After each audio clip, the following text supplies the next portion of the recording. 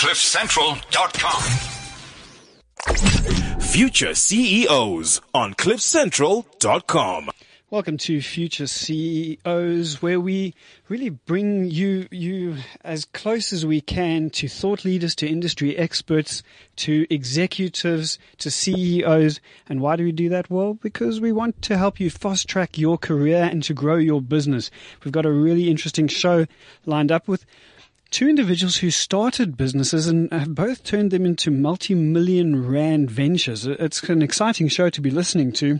We will ask Leary, we'll get you to introduce yourself in just a moment. At halftime, at past, we're going to be talking to an individual who he speaks about how you must make your business structure as flat as possible. Why? So that you can get as close to your customers as possible. Leary, how does that sound to you? It sounds fairly reasonable and logical, right? Very logical and very practical as well, because anyone wants to be close to your customers as possible so that you're able to change the shape or direction because the customers give you feedback as soon as possible. Yeah, and I guess it's one of the challenges of large corporate entities, isn't it? That there's so much strata, there's so much depth there, which makes them work, but also it's a slow moving ship. Correct. So small enterprises have the ability to move quicker. Exactly. Because they've got a flatter structure. Exactly. True, yeah. Now, that's what we're going to be talking about at half past. Leary, who are you and what are we talking to you about here? Please introduce yourself to our Future CEOs community. Right. My name is Leary Mosiani. I'm, by the way, you're not allowed to be too modest. You're allowed to brag. And brag you must. Otherwise we're going to get it out of you. Yeah, maybe you should get it out of me because it's very difficult for me to do that. Okay. So I'm Leary Mosiani. I'm considered an entrepreneur because I converted something small into something extraordinary. So I suppose I will accept part of that. Yes. Yeah. I grew up in Cape Town. All right. Well, I suppose I stumbled into shoe shining because I was just struggling at the time and needed something to make ends meet. And from multiple failures, I needed something simple and straightforward that I can grow and just stabilize me.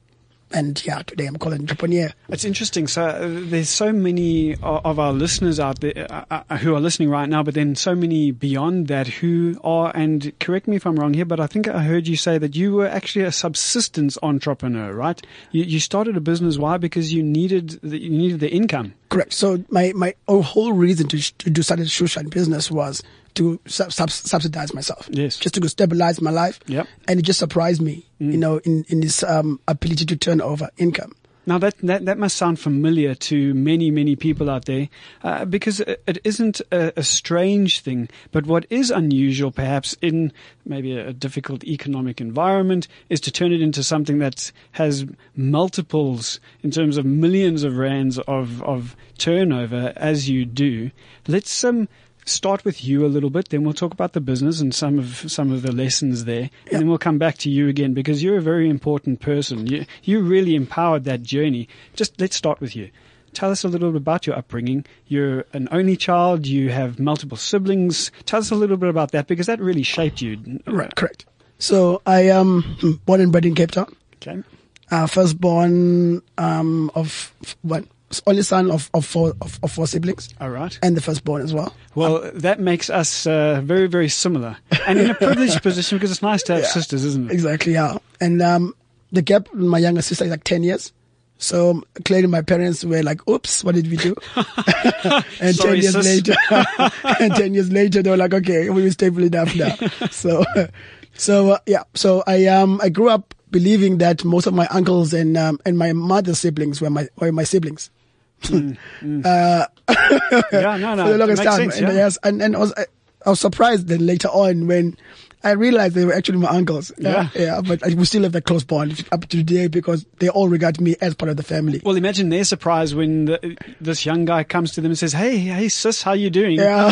I still call him my first name as well. Yeah. I forgot, I don't even call him uncle. I call his first name for everyone. So you've got quite a large family. How did that help with you developing you as an entrepreneur? So on my father's side of the family, primarily, they're the ones who were entrepreneurs. Okay. They own taxis. All right. Multiple taxis. So Okay. we're quite well off because of that. and storekeepers, shop owners as well. So they were that. So since I was like 4 or 5 years old, I get a car picking me up from school, dropping me off. Well, my grandfather was the one who was doing that all the time. Because I think I remember I was his first grandson, and my complexion and my eyes, we look alike. Okay. All of his other children didn't look like him. So when I came along, I said, "Ah, my son." Yeah. So he just forced me. So he picked me up, dropped me off, and I didn't know the difference between. I didn't consider myself poor or anything like that because I didn't understand what it meant, because at the time I was growing up, it was like in the 80s, so I didn't know.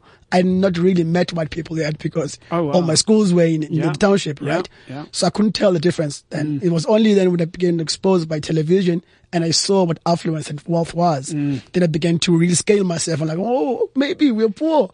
Oh, maybe we're not.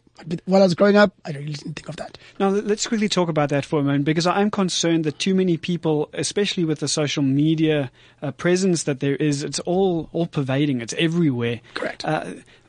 Too many people are comparing themselves. How did you deal with that comparison? Because, of course, we can't run away from the fact that you and I still compare ourselves to other people right now, which is not necessarily a bad thing, but it is if we allow it to become a bad thing. How did you not allow it to be a bad thing in your life, or did you allow it for a time and then had to overcome it? Correct. So I had a good friend we grew up with, and his father was a principal, and he took him to private schools. Okay. Right?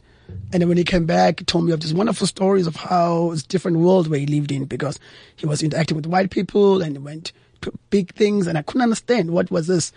It was only then that I began to understand the difference of my life and his life. And then I began to class myself in that way. Maybe I'm not as privileged as I thought.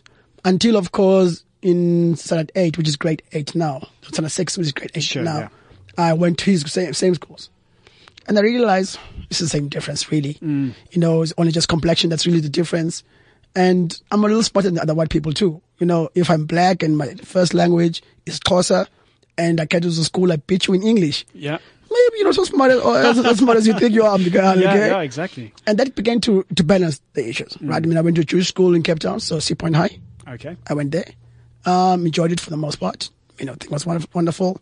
I was mainly a sportsman, so what people call jocks. Yeah. So play squash, rugby, cricket, tennis, and colors going down my jacket. Yeah, that did well for me. The braiding, the fantastic. Correct. But what it did though for me was it gave me confidence. You know, I knew then I could compete with everyone. Right.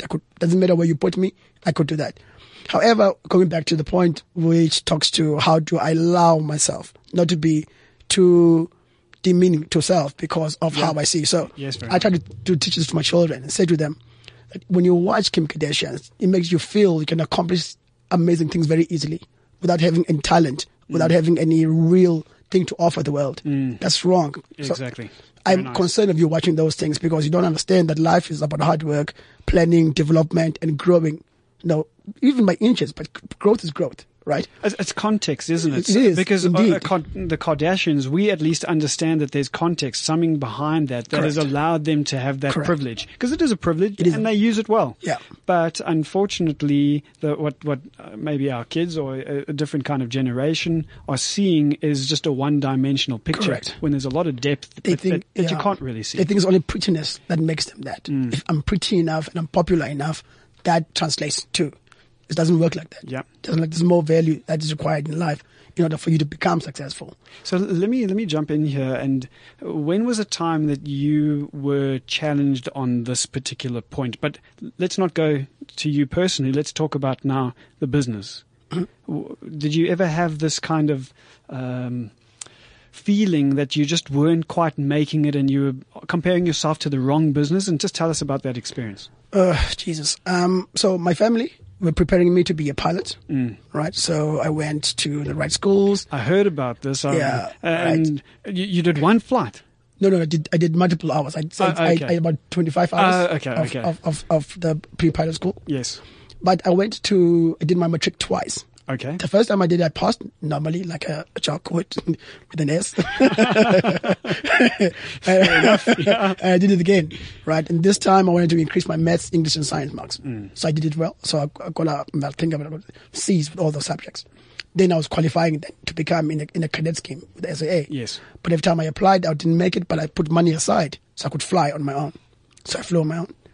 And then later on, when I did not enjoy SAA and didn't enjoy the pilot thing as well, I stopped. Then my family organized that I meet a family friend who was trying to get me to go into oil. So I did a course at Oxford and Princeton in crude oil trading. Interesting. Did that as well. So then I was going to be a trader. And that didn't work out. I wanted to do some PE deals because I knew the right people and that wasn't happening. That was not working very well. So then I took my pension money and I bought a franchise. Your pension money? Pension money from Wow. SAA. Okay. Pension money, bought a franchise. That collapsed. And then I stumbled over the Shushan thing. Now you must imagine my parents, my wife's family, married at the time, but we were serious. Yes. I come to them and I say, I want to be a shoe shiner.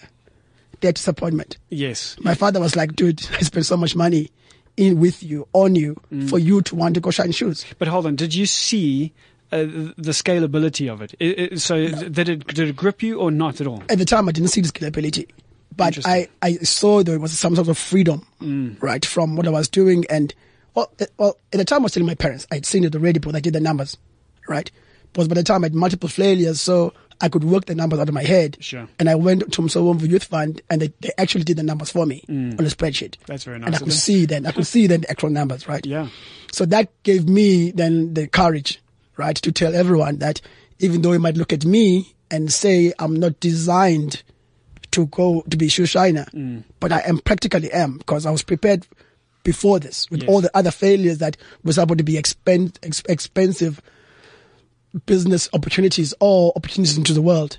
But this is particularly would work well for me because it suits my personality and my character. Let's talk about that for a moment, though, because you have highlighted a number of failures. Often failure is a taboo word. Over in America, where venture capital seems to be flowing from the sky in just this mass of money, that's failure is a very important part of an entrepreneurial journey to a venture capitalist there. If you haven't failed, apparently they don't want you. Correct. How do you feel like failure has prepared or did prepare you for this role? What exactly did it give you? It gave me strength. Okay. What kind of strength? Of self-awareness. Okay. Right. So if you're not in love with it, don't go for it. It might make sense in with the numbers, but if you're not in love with it, you must understand he's got his own problems with it. So I don't want to jump around too much, but are you saying to me that you were in love with shoe shining? I fell in love with it completely. You fell in love with it. Interesting. Fell in love with it completely. We won't go there yet. You were talking about the lessons that failure has offered you. So the kind of lessons that I'm self-aware now, right? I know that even if I fall down, I can rebuild myself. Of course, I'm afraid of failure. Sure. But I know that if I fail, I can build myself up. Right? I'm capable of doing that. But when I failed the first time, it was horrific. I can imagine. It was horrific. But is it because it's all encompassing, isn't it? So being an entrepreneur, a startup entrepreneur, so it's your baby. You're emotionally, mentally, sometimes spiritually involved with this thing. Completely, and spiritually helps as well, right? Spiritually helps as well, and look, you need failure because it's part of the school fees one needs to pay in order for one to go forward. If you don't fail and fail forward, that's the term. You never, this is the term because it's called failing forward. You need to fail and stop, pick up the pieces that were working and leave those that didn't work. Be aware of the pieces that were not working. It's important to know. So stop, look back, pick those that were working and be aware of those that didn't work and move forward with those that worked. Here's a nice question around your failures. How many of your failures were you and how many of your failures were just sometimes bad luck or poor preparation, whatever it is within the business? How many were you actually? I think a bit of both. Of course, a bit of both. The first one, if you remember it, was it you? So the first one was a business. Okay. Completely was a wrong business. Okay. It was a supply business. Yes. Supply business are rubbish businesses because you give credit to third parties. Right. Good point. Yeah. So it's a rubbish business. Second one, it was the structure. Right. I was not aware of the layout of funding structure. Okay. So I bought the business and I was funding entrepreneurs. Well, entrepreneurs were buying the business, but the product from me in order for them to become entrepreneurs. However, a third party needed to fund them. And because the asset that we were buying was mobile, then the people who were funding them didn't have a what do you call this? surety Yes. for that. So any kind of Reason. collateral, yeah. No, there was no collateral because the entrepreneurs themselves were black and African and didn't have any collateral for that. And that didn't work because of that. Which is interesting. So your business was then very reliant on something external. Correct. Correct. Correct. There's so many interesting lessons to learn from failure. Yeah. I think that's what I'm trying to pull out here, is that these lessons then have brought you to a point where, now let's talk about the business and the business journey. There's a shoe shine opportunity that you grab hold onto. How do you fall in love with it and how do you scale it? Talk us through that, please. All right. Falling in love with it is simple. If the first month you were intending to make about 3,500, you make 12. Great business. Yeah, I'm just telling you now. you fall in. Sure. Okay, I hear you. But also, I'm a people's person, right? So the shoe shine business is really about people. It is. It's, So, it's almost very personal, correct, isn't it? Because I mean, you shine my shoes wrong, I'm going to be quite upset. Exactly. Because it's so close to me. And also, but initially we had called the business Airport Shoe Shine. Okay. And people were not relating to that name at all. The people who were coming to me were asking me a simple question often as well until I changed it. I said, who is Airport? So I didn't know Airport was. I mean, this is the airport. No. Yeah. I come here to engage with Leary. I don't come here to interact with the airport. And this was coming from your clients? My clients were telling me that. Interesting. And then I changed the name then to Leary Shoe Shine Experience. Exactly. Because they were the one who were leading me to that direction. They were saying, I'm here to have a Leary experience. Right? Then I changed then to Leary Shoe Shine Experience because it's an experience that we're engaging with. It's not just shining of shoes because shoes are black and white or brown. Sure. And then that doesn't change. But the interaction is the one that's the quality. And the customers were coming for the quality. And once I recognized that, then I put that into my name and then I imbued that into my stuff. Now, I just want to. I'm sorry, I'm interrupting you again, and I apologize for that.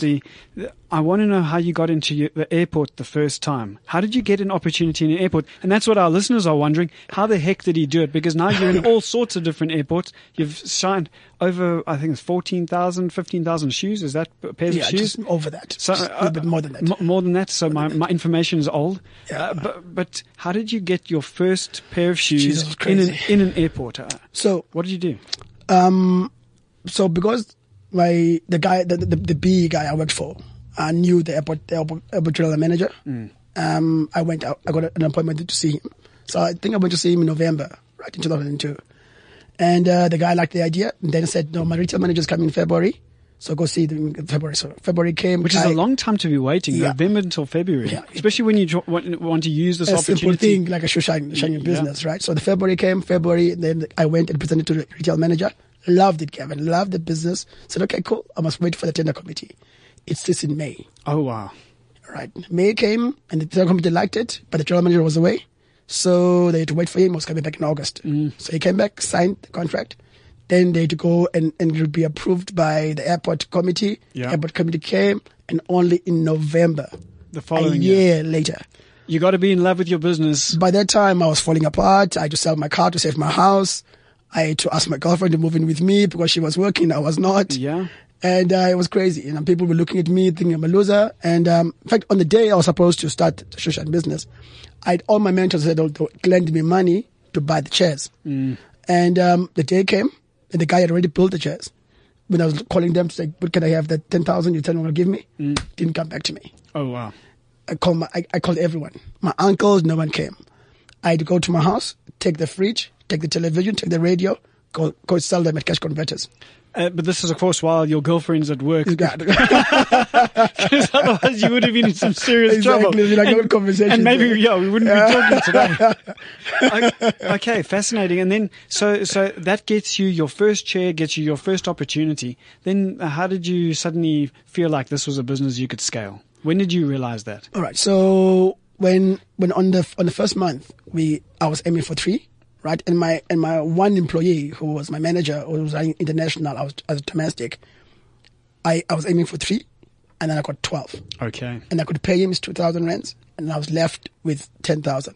I could buy another chair and put next to me. Now I want to stop us right there.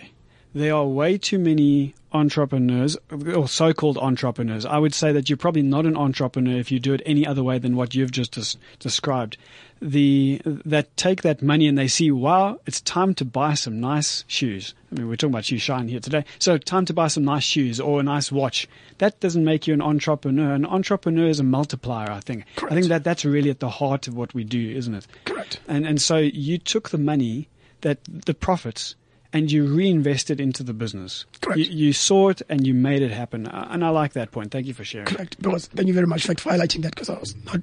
So for me, once I grew to second business, the clientele grew. It's like, wow. So I moved from 12 to 18. Then I put another chair. Then I put another chair. And then the more capacity grew, the more customers I saw.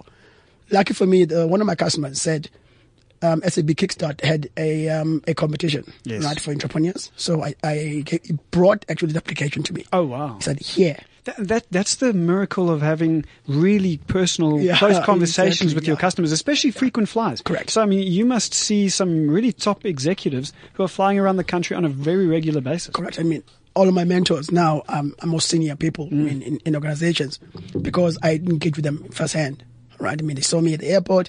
They saw me grow from one airport to 2 airports to 3 airports. Very nice. And also my growth was mainly because of my conversations with them, right? Because they're the ones who were guiding me, trying to, how's your mind? Yes. What are you reading? Asking you just the right question to Correct. stimulate the right thought. Correct. And what are you reading as well, right? Because they said, how do you understand us, Leary, right? Your customers. And I didn't have a real good answer. Said, read this. Business Day, read Financial Mail. But I don't understand the things that are in there. So don't worry. Just read it every day religiously. Yeah. So the curve went, I knew nothing, but the curve went as a couple of months went, 3 months went, I knew a lot, because then I was reading consistently, and anything I didn't know, I would ask them. Yeah. And they'll give me feedback Exactly. or background. And what a conversation to strike up. Hey, did you hear about Brexit?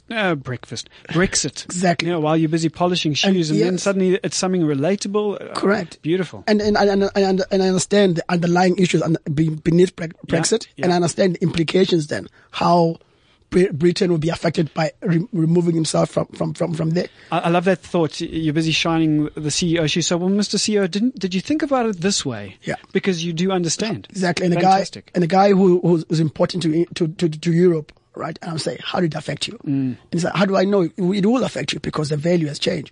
Or if you are based in the UK and you have a business in South Africa, it affects you directly. Now, just very, very quickly to our listeners, this really goes to the heart of what we're going to be discussing in the next half hour, which is this very shallow or a not so deep structure that allows you to get as close to your customers as possible. I need to ask you a question about how you've been able to get now your employees to do the same thing. Do they do the same thing? How have you been able to get them to connect with your customers quite like you do? Because no one can do it quite like you, right? See, that's a quiet part. I didn't understand what is a quiet. That's important. So when initially I was trying to get entrepreneurs to be like me, I tried to get them to love the things I love. So I love the financial world. I love the structure of the economy, micro, macro, how those things work. I enjoy those things. But I realized when the guys who were coming to Shine Shoes were not that quality guy. Yes. However, there were the guys who liked soccer, who liked rugby, who liked family stuff, who could engage at that level. And that's the only thing that's common throughout everyone, whether you're a CEO or the guy who cleans the bathroom. We all have family. We all enjoy sport. We all South African. And that's important. So my guys engage at that level. A human level, they interact at that level. It's very important to get them to go to where their strengths are. Correct. If we try and push them in the wrong direction, they're going to be found out, and it's going to cause a rift instead of and a connection. they were rebelling when I was feeding them Financial Mail. They were like, rubbish. I was like, Business Day, like, this is good stuff. They're like, rubbish, leave me alone. Okay, very, very interesting. You should have made that one of your kill questions in your employee. Exactly.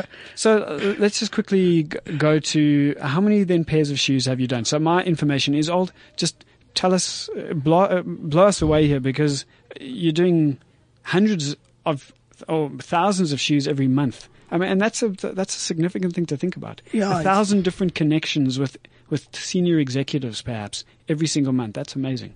Yeah, we do. Jesus, huge. We do about 300,000 shoes. 300,000 a year. Shoes, yeah. What was I reading? That's all. Maybe that's a monthly thing that I was. Yeah. I've just misread. Wow. Okay, We 300,000. do 2,000 a year throughout. But again, what's so remarkable about that is that it's not 300,000 pairs of shoes. It's 300,000 conversations. Correct. That is a remarkable thing. There's a wealth of knowledge there. Correct. That I think I'm very jealous of right now. Yeah. Okay, it sounds fantastic, and congratulations, well done.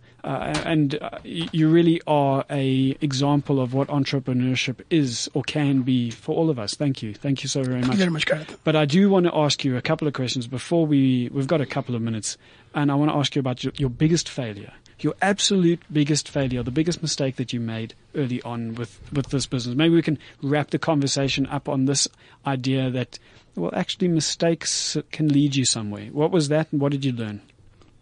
My biggest mistake was being aggressive in my growth. Okay, Right. too aggressive. Too right? aggressive. We grew from 3 airports to about 12 airports, and that was killing the business. In In what way? Ate the cash flow. Just cash flow, yeah? Yeah, so he ate the cash flow completely. Right. I thank God for airports companies sometimes. They gave me some leeway. I think they were at 6 months of not paying the rent, and they let me go.